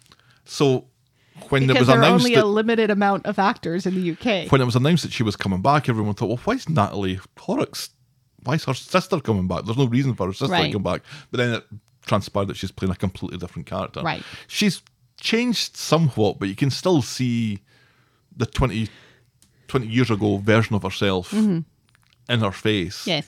But she's the same height as Bernie. Right. And they have kind of the same Same sort hair of facial color, structure. same nose. And I don't know if the fact is that they just look alike, or are they actually related to each other? Right. Are they secretly twins? Or actually they would be secretly triplets. Triplets, because Bernie mentions Her twin brother Mike. Mike. Yeah. Mike Winters. Bernie and Mike Winters. Yeah, I'm not sure how they're playing it, but the fact that she's back in it, in whichever capacity, I'm enjoying. And I'm enjoying the fact that Bernie seemingly has concocted. I mean, we know that she's telling the truth, but if we didn't, this is something that Bernie would concoct. I don't think it is. This ridiculous story of evil twins. Yeah, I think she probably would. I don't think she would. I like Joseph in all of this. That's my He favorite is part. super in it. Because he's got great comedic timing there and can say the word doppelganger, Right. which his dad has no idea what that is. Just gives him 2 thumbs up. Sure. Yeah, Joseph is great. Does he know how to sign doppelganger? That's the question. They're still doing this, and I'm happy about that. when they're not in it for a while, and you suddenly see Gemma in the pub, and she's thanking someone, and she does the sign for thank you, it kind of it takes a little second to remember that that's what she's doing. But then when you see them and they're all around about the house, and Alice nowhere to be seen, and they're all Still doing it. still Yeah. doing it. It's nice. I like it. Yeah. I've been noticing that a lot of shows and movies now are doing more of that, especially with deafness, but also with blindness and some other things, just making people with disabilities more visible, and I think that's great. And I especially like the way that it is incorporated here, where it's a young child And even when he's not in the room, the family is still signing to one another. Right. Because that's what you would do. Well, especially when you're learning. Right. All right. I'm excited to see where this is going to go, though. I think that there is lots of comedy that can be mined from this, and I think they're doing a pretty good job of keeping this light. Of setting it up and not And I love displaying too much. Bernie in the mirror saying, "Oh, that's a nice blazer." Right. It's not. And you're not sure And- which is the real accent that Jane Hazelgrove has. And then she's using. You could be fooled either way. Yeah. And then the other woman going, "This is a limited edition, blah, blah, blah." And it's funny because her purse also has the name of this fake designer on it. Right. And it's hideous as well. But, just, yeah, I'm amused by this. And I'm glad that the family is back. And I'm Except glad for that, Chesney. that their money worries are being played for laughs at the moment and not just misery. Right. Although it's still ridiculous. Well, That they talk about how much money problems this one. The fact that they ask Joseph what he wants for his tea and he says Frankfurters, because of course a 10-year-old child says Frankfurters. Well, it sounds like fart, so I can believe it. And they're like, "Oh, no, sorry, we don't have any more and we can't afford to go and buy any." Mm-hmm. Come on. They're hot dogs. Right. They're the bits that are swept up at the end. They're cheap. They're like $3 a pack of 8. Come on now. Our penultimate storyline this morning is Dylan Goes Electric. On Friday, in Nina's Rolls, Dylan... Well done. Well done, because that's a deep cut there. If only he did go electric in the storyline. That's where it falls down. In Nina's Rolls, Dylan is dumbstruck when James the footballer walks in. Glenda tells him to go say hello, but Dylan is too shit for it. Also, it's Dylan's last day in Weatherfield, and at this short notice, Sean contemplates maybe arranging something to say cheerio. Right. Well done, Sean. Yes. Glenda comes into the Rovers to speak with Sean, who's now been called into work. In comes Lawrence, who oddly skips Glenda's questions about his family. And more importantly, Glenda has an idea for Dylan's farewell. Lawrence has enjoyed watching Sean work when Sean gets a message from Mary telling him to be at the bistro at 7 for a major Dylan surprise. Sean is worried what Glenda and Mary will have organised for a shy teenage boy. Right, yes. More than him is what they've done. More than you, Sean. I would be careful to complain too much about that. Right? Glenda and Mary's, they wind up Sean with the threat of a cabaret and karaoke at the bistro, but the surprise is that James has turned up to have a kickabout outside with Dylan and some of his mates. While they wait for their food. So Dylan has had a fabulous time kicking a ball back and forth with a reasonably famous local footballer, but he admits to Sean that he doesn't want to go home. London is fucking awful, and his mum is a boot, and he has a much better time here with Sean. Good God, says everyone. And that's as far as we get with that. And he seems to have more friends here on the street than he does back home in that London. Well, he keeps on dropping little names. He's doing this with Max, and he was going away here with so-and-so and all this sort of stuff. Right, so. and Max and Liam were there at his going away do. Max was? Yeah, from the back. So I don't know okay. if it was actually Max, but I think we're expected to believe that was Max. Okay. A stand-in Max. Max's body double. Max is still standing. Right. I think we tried... the show carefully tried to skip over this, but it kind of stood out like a sore thumb in the pub when Glenda says to Lawrence, "Oh, we never heard too much about your family." Mm-hmm. And Lawrence just ignores it and looks away. So he also has a deep, dark secret. Yay. When was the last time we had a character who didn't have a deep, dark secret join the show? Well, we had Phil with 2 L's, whose only deep, dark secret is that his mom was a bitch, but... His mum was fabulous. She was a fabulous bitch.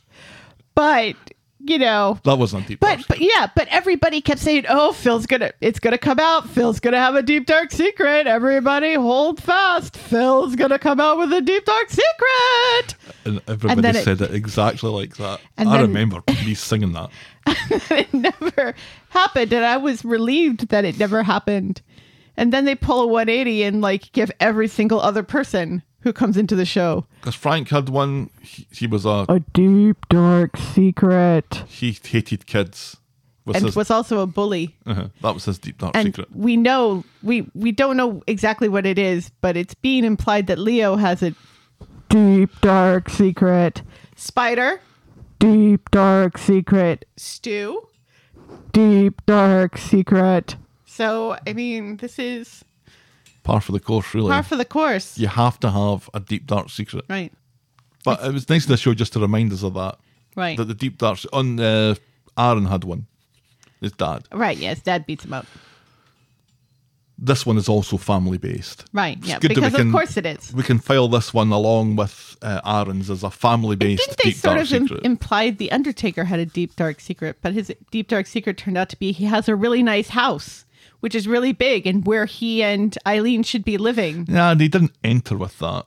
That was kind of discovered later on. Right, yeah. Well, none of them enter with it. It's just kind of implied. Yeah, I think The Undertaker was established long enough that was just made up on the hoof. Yeah, because remember, like, there was all this speculation because he says that he didn't always have a great relationship with his dad when he's talking to Todd. And it's like, oh, you know, a deep, dark secret from the Undertaker's past is going to show up. And it turns out that he was bullied. That's his deep, dark secret. And he has a big, massive house, which is where he and Eileen should be living. And he's a nice guy. Yeah, Oh, and he's got feeling in the back. And Robert's somewhere, but we're not sure where. correct. Moving on to our final storyline this morning. This is the dusty contents of Addie's wallet. On Monday, Addie goes to visit Kelly early in the morning. She goes to make him coffee, but they're out of milk. So Oh, no. he suggests that they go to Roy's. They seem close, but not boyfriend-girlfriend close at this point. In Nina's roles, Kelly offers to test Addie for his driving test that's coming up this week. She's holding his hand, but they're still not boyfriend-girlfriend at this point. They arrange to meet later at the bistro. So they met at the Rose Gold flat and then met at the Nina's Rolls and then met at the bistro. But nothing really has happened in between times. At the bistro, Addie has been trying to talk Kelly back into liking Homeless Stew, but she's not up for it. Meanwhile, Ryan is kind of being flirted at by a woman who works for the Gazette. She's trying to push a promotion for a honeymoon giveaway thing that the newspaper's running. Kelly catches wind of this, and she and Addie pretend to be engaged. Kelly's channeling her inner Rachel from Friends here. How many times are they going to do this sort of competition? Because remember, this is not the first time that there's been a couples competition on the show. No, it's not. Where two people pretend to be in a couple to win whatever. A fantastic prize. Right. And end up getting married anyway. Well, I'm thinking of Mary and Norris mostly Right. here. Yeah, but didn't it happen? There was also there was a competition, I think, very similar to this, where there was like trivia about the couples at the Rovers. Oh, Tracy and Steve had there was a Mr. and Mrs. thing that was run Right. at the Rovers, yeah. And Tracy got mad because she and Steve lost and somebody who was just barely a couple won. Oh, it was Paul and Billy that won it, wasn't it? Maybe. Yeah. Oof, that's gone back a while. Which made Tracy doubly mad because she lost to the gays. Right. Because Tracy is secretly homophobic. Or Poovs, as I think she called them. They're entering this competition so they can win a honeymoon Yeah, a trip to Mexico. that Kelly could pay for 100 times over with the money that she's getting from Rick the Chin. But anyway. Hasn't she spent all of that? Oh, she's given Given that it all all away? Who knows? The journal directs them to an application form online. Seems that they have to make a video for the readers to vote on. Then they're going to do that later in the week. After she goes, Addie assumes Kelly has been joking about this, but she doesn't see what they have to lose, and they can fake a marriage and then get divorced or whatever. Or they can stall them and release ferrets in the church or something. She encourages him to live in the moment. Yes. And he agrees, so she gets him to fill out the application form. Well done, Kelly. On Wednesday at the Rose Gold flat, Kelly has learned that the couples quiz is tomorrow. Addie doesn't know what that is, so Kelly explains the rules of Mr. and Mrs. to him. So they go through a practice run. Addie asks her who would play him in the movie of his life. Riz Ahmed, she says, which he wholeheartedly agrees with. When was Kelly the happiest she's ever been, he asks, and then suggests maybe it was when her dad died and she inherited all that lovely cash that could be used to pay for this holiday legitimately. Sickened by this, she goes to throw him out, but he has already sensed that he's fucked up and he removes himself without complaint. I thought that was hilarious. I'll just go then. Yes. And she's standing furious at the sink rinsing out a mug and he's already gone. It just made me laugh. Later, they bump into each other outside and he apologises, saying that he'll never be so lucky to have a better fake fiancée than her. She agrees, calls him a loser and apologises for overreacting. And she reckons that he was right. She can't remember many fun memories. It's about time we started creating some then, says Addie, who is a fucking delight. Yes. Back at Addie's now, and Dev isn't that happy about the two of them being friends or something. Not using coasters. Right. Yeah. Like all of a sudden, both Asha and Dev, who, let's remember, at one point, Dev allowed Kelly to live in his house. Yes. Both of them all of a sudden think that Kelly is once again a bad influence and not somebody that Addie should be hanging out with. Mm-hmm. When, let's remember, they've been hanging out together quite a bit recently and nobody has accused her of murder or theft or anything recently. Why did she leave them? She left them because she was accused of something. Right, yeah. Like, Asha got mad that Dev allowed her to stay there because on Nina's behalf, when Nina was like, I don't fucking care. That's right. Back at Addie's now. Because let's remember, Asha and Nina are a couple. Oh, we keep on forgetting that. A couple of what? Who knows? A couple of jolly nice fellows. Sure. Next question to practice is him asking her what her magic number is. She tells him to go first, and he pretends to count on his fingers and then arrives at a big fat 0, further informing us that he's had a condom in his wallet since year 8, so it's not for the want of trying. Laughing, she admits that her number is also 0, and she suggests that they lie and tell the competition that they were each other's first. What kind of competition is this? Or we could, do it for reals, he suggests. So that's what they do. Right, yes. No awkwardness whatsoever between these two. Her wee face kind of lights up and she moves back a little bit, her eyebrows Like, go up, and this, I've watched this scene several times because Right. it was just so brilliantly done. But And they're so adorable together. he's so charismatic. The character just... Without trying. No, it's effortless. He's so charming and he's so charismatic. And even when he's bumbling and when he Right. says the wrong thing, he draws attention to that and that makes it endearing. And, Right. and she's lapping it up. And Right. she's giving back she the charm as well. Right. This is chemistry right here that we're seeing. Seriously. This is take notes, everyone else. Other then- young people who are attached. And even after this, against all popular belief, rather than it being rubbish, they're thrilled to have learnt that their first time was brilliant. They really enjoyed themselves. Yeah, that's And they- unbelievable. right. And they make plans to do it again soon. And then to top it all off, Andy presents her with his mother's engagement ring, which he knows that she'll take care of, and she can return it later after this whole competition thing's Right. over. She slides it onto her finger and they both look pretty chuffed with themselves. This whole bit was just wonderful. Yes. On Friday at home, Addy's pretending that he's getting ready for his driving test, but he's actually revising for this couple's quiz online stuff. Asha comes down to accuse Addy of going through her room and warns him to stay the fuck out.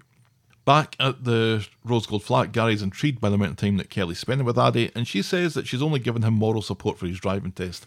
He's happy so long as she's happy. And she's happy. Yes, she is. Kelly and Addy are at the Rape Hotel for their couples quiz, which the journalist is conducting in front of a camera, filming it for the online audience. The journal hopes that Addy and Kelly win. Again, this is very much like the Mary and Norris thing, where Vic Reeves was very much Right. wanting them to win it. And then proceeds to ask questions that were not any of the ones that they've practiced. Right. And also slightly invasive and not fun. Yeah, Addy puts on his headphones first while Kelly gets her questions, and they're going through the answers, and it turns out that Addy has done shit. He's got none right, and she's Right. only got one right. But they're asking, like, how many kids do you want, and Right. stuff like that. And Kelly, at this point, is like, I don't think this is a great question to be asking people. And the journalist is like, this is just a bit of fun. Right. Just a bit of fun, me asking you these really personal questions. Right. Addy stands up and makes a passionate plea that it doesn't matter what kind of crisps Kelly prefers. He knows that Kelly is the one for him because his heart just lights up every time she walks into the room. Right. And the- She doesn't want any kids, and he says too. And she says she doesn't want any kids because of the way she grew up, Right. which is valid. The Gazette woman thinks this is brilliant, and the readers of the Gazette, people like Dev, remember, We'll lap this up. Addy and Kelly rush home just in time for Addy to scoot off to his driving test. Mary can't believe that her little munchkin is sitting his test today. Her little Addy Waddy. And she tells him where to find the toilets at the test centre. As they Right. drive Well, off, to go next door to the shop, next door to the test center, those are where the good bathrooms are. as they drive off, Asha spots Kelly's ring. And the tester says she's not wrong, but not like that. Thank you. Kelly says it was her mum's. Laura the Chins. Yes. Addy gets home and does the old pretend that he failed but actually he passed thing. Dev laps it up. He loves the old switcheroo and gives him a car because that time that Dev had money worries, that's all been forgotten about.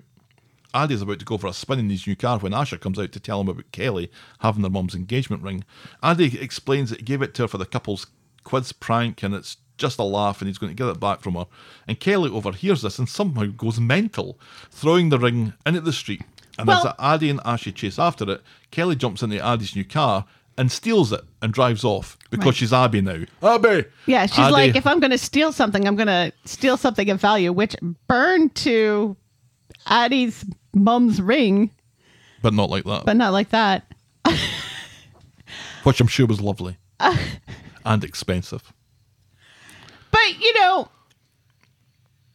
I think Kelly is mad because they've had Sex. Yes. So the way that he's phrasing it, and he's not saying, "Oh, I had sex with her for fun," and it doesn't mean anything, But to her, it's kind of implied because I think both of them feel more than they did initially, or this has allowed them to feel more than they did initially, because I think they both had the hots for one another Right. before now, because we saw it when they were going to go on a date and then Kelly got kidnapped, Right. because that's a thing that happens Yep. to Kelly and everything. So She's recovered well from that, we'll have to say. So I can understand, well, it's just another trauma to add to the pile. So I can understand her being upset enough to steal the car, however, when she doesn't have a license. That was kind of harsh. The It ring, was over the top. I was glad that Asha discovered the ring now, though, because I was really worried that they were setting this up for Asha and Dev to accuse Bernie of stealing the ring when she's cleaning their house. Oh, I see. Yeah. So I'm glad that's not going to happen. Or Dev might still do that because Dev doesn't know at this point. Yeah, but Dev doesn't. How would Dev know that the ring is not there anymore if Because Asha he's doesn't going tell through him? because he's going through the rooms tidying up. That's been set up But as well. he's not tidying them up anymore because now he's hired Bernie to do that. Oh, they can find a way for this. This is nothing. This is nothing to make this happen if that's the way they want to go. Yeah. But Anyway, all Addy really said was stuff that they'd previously agreed. right. But that was before they had sex, All the and he se- said all- those all the lovely sex, things. Right. So Addy goes to chase after her. He has an idea where she's gone, and he has his bike, but he hasn't been on it since he was 11, so the tires are flat. So he goes off in hot pursuit on Asha's pink princess bike, wearing a helmet. With a unicorn on it. I'm just surprised there weren't stabilizers on the back. This was Right, because hilarious. apparently, even though Asha has definitely not ridden this since she was 11, its tires aren't flat she takes better care of it. I because think. comedy. Right. Addy rides over a footbridge and leaves a message for Kelly, accidentally telling her that he loves her, then apologises for that and for being an idiot giving her the ring without telling Asha, and how he was only covering. And it's Addy here, by the way. Oh, that was fucking bad. He admits to himself as he rides off. Right. And what emotional maturity this kid has to recognize that the first time he tells her that he's in love with her shouldn't be in a voicemail. Yeah. And recognizing how terrible that was. Right. I just... It seems like it's impossible for me to love this kid even more, and yet every time I love this kid even more. I'm exactly the same. He's so brilliant. Addy has successfully tracked his car down and it's been primed into a bollard. Along comes Kelly, who is listening to his message, and she melts a bit as she asks him if he really loves her. It's very Friends, this as well. Later, It absolutely is, friends. yeah. Later, it's several episodes of Friends. Correct. Later, he announced that he found her because she said this was her happy place, which is like a wee lake. He explains why he lied to Asha and how wonderful he thinks she is and how he really does love her. She tells him only to say it if he means it. And he says that he does. She's falling for him too, which isn't the same, but it's good enough. Back on the street, Dev and Gary are chatting about their kids when Addie rolls back in a car that has been primed in the front with steam pissing out from under the bonnet, and Dev starts to cry. Addie takes the blame, but then Kelly takes the blame, and then a passing Asha backs up Addie. Dev worries that Kelly is a bad influence, but Addie insists this was all on him, and he'll pay to get the car fixed.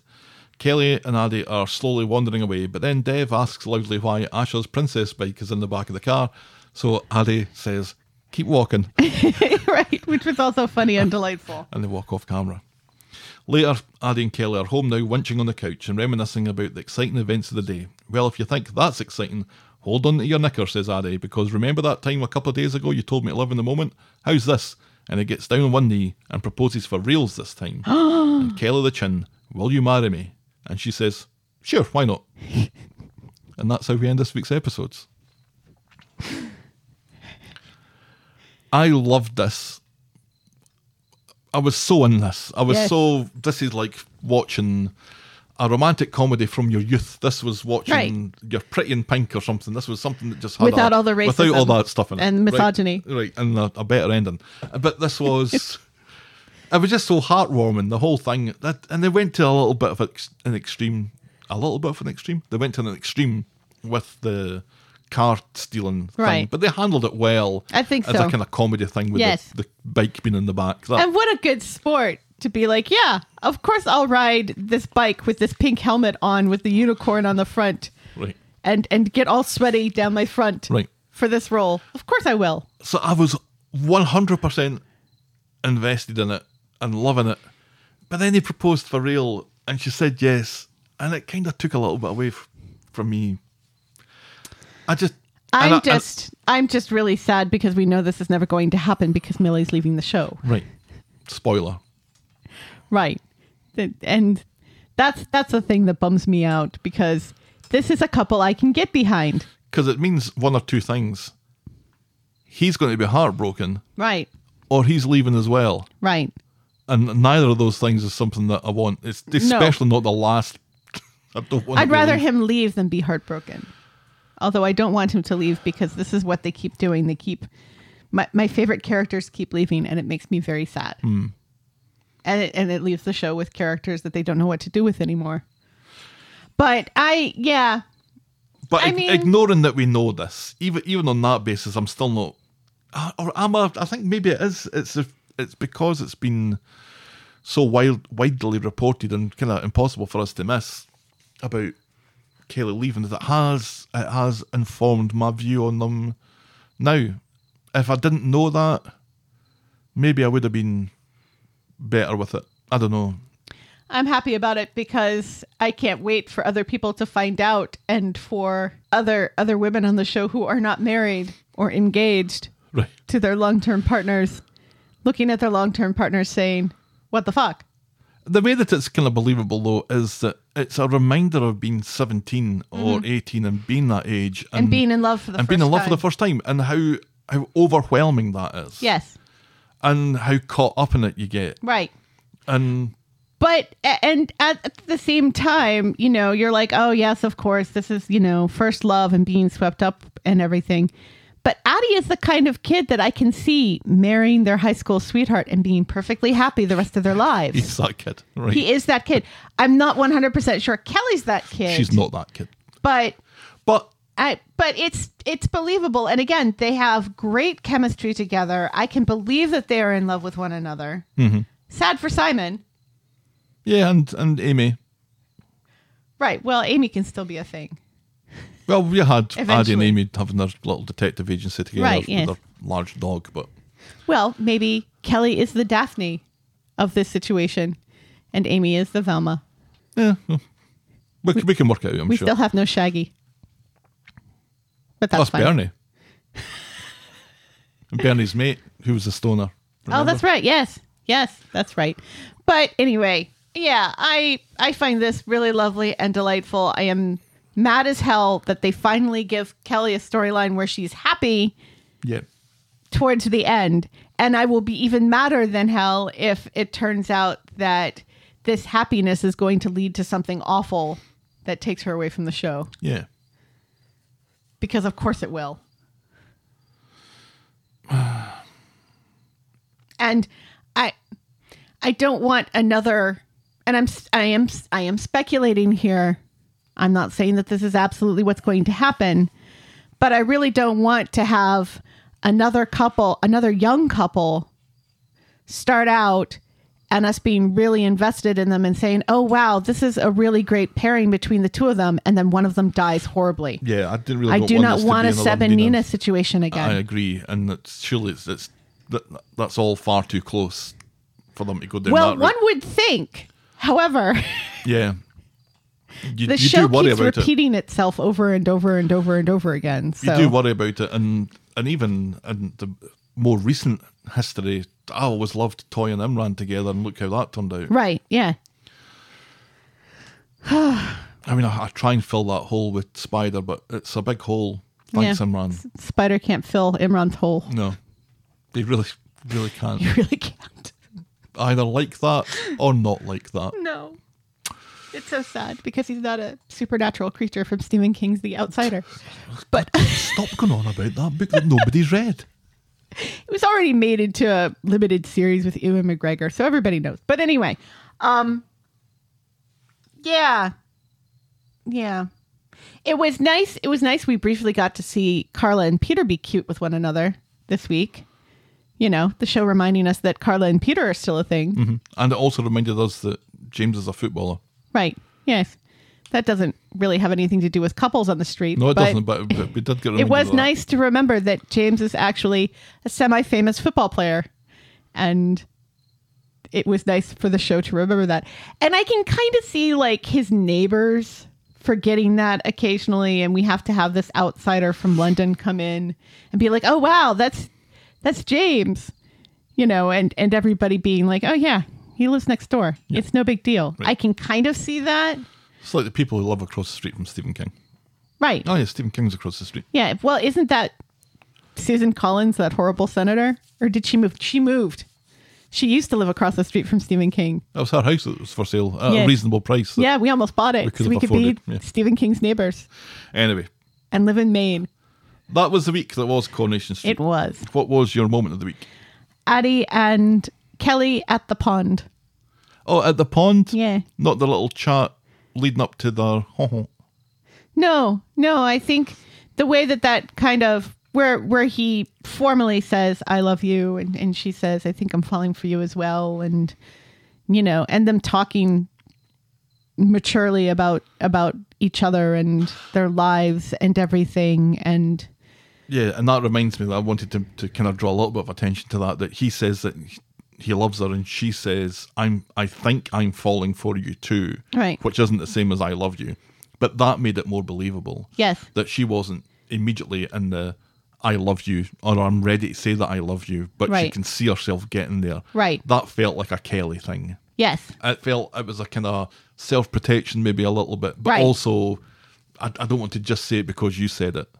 And that made it more believable as well. And was it Faye and Craig who had a similar conversation where one said I love you and the other one said I think I'm falling for you too? I can't remember. I think it was. And this was a far more believable. And you believe Kelly. Yeah. You don't believe Faye. These sorts of interactions sometimes work and they sometimes don't. And here's a situation in which they work. And I think at one point Nina and Seb had this conversation where one was ready to say I love you and the other one said, well, I think I'm falling for you too.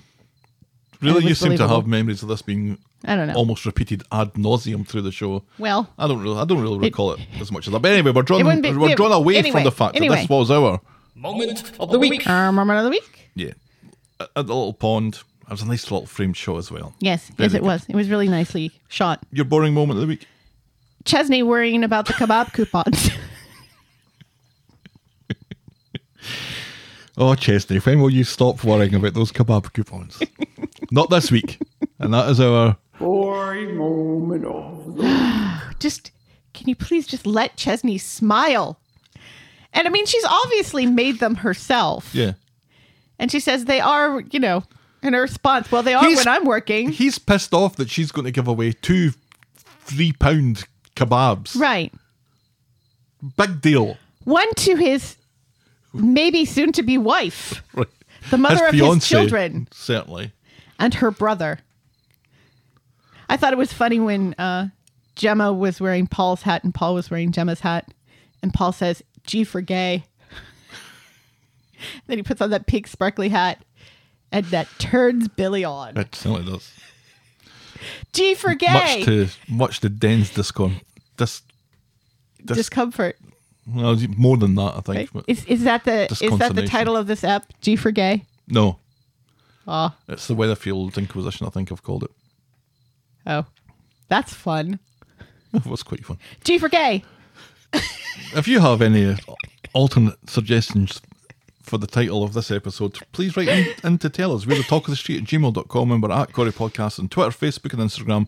You can shout me and Helen a coffee by heading to ko-fi.com, that's ko-fi.com/the Talk of the Street. Check out the clicky section of vogle.co.uk for links to our merch store and YouTube channel. And if you're so inclined, please leave a rating and a review on the iTunes or your podcast provider of choice.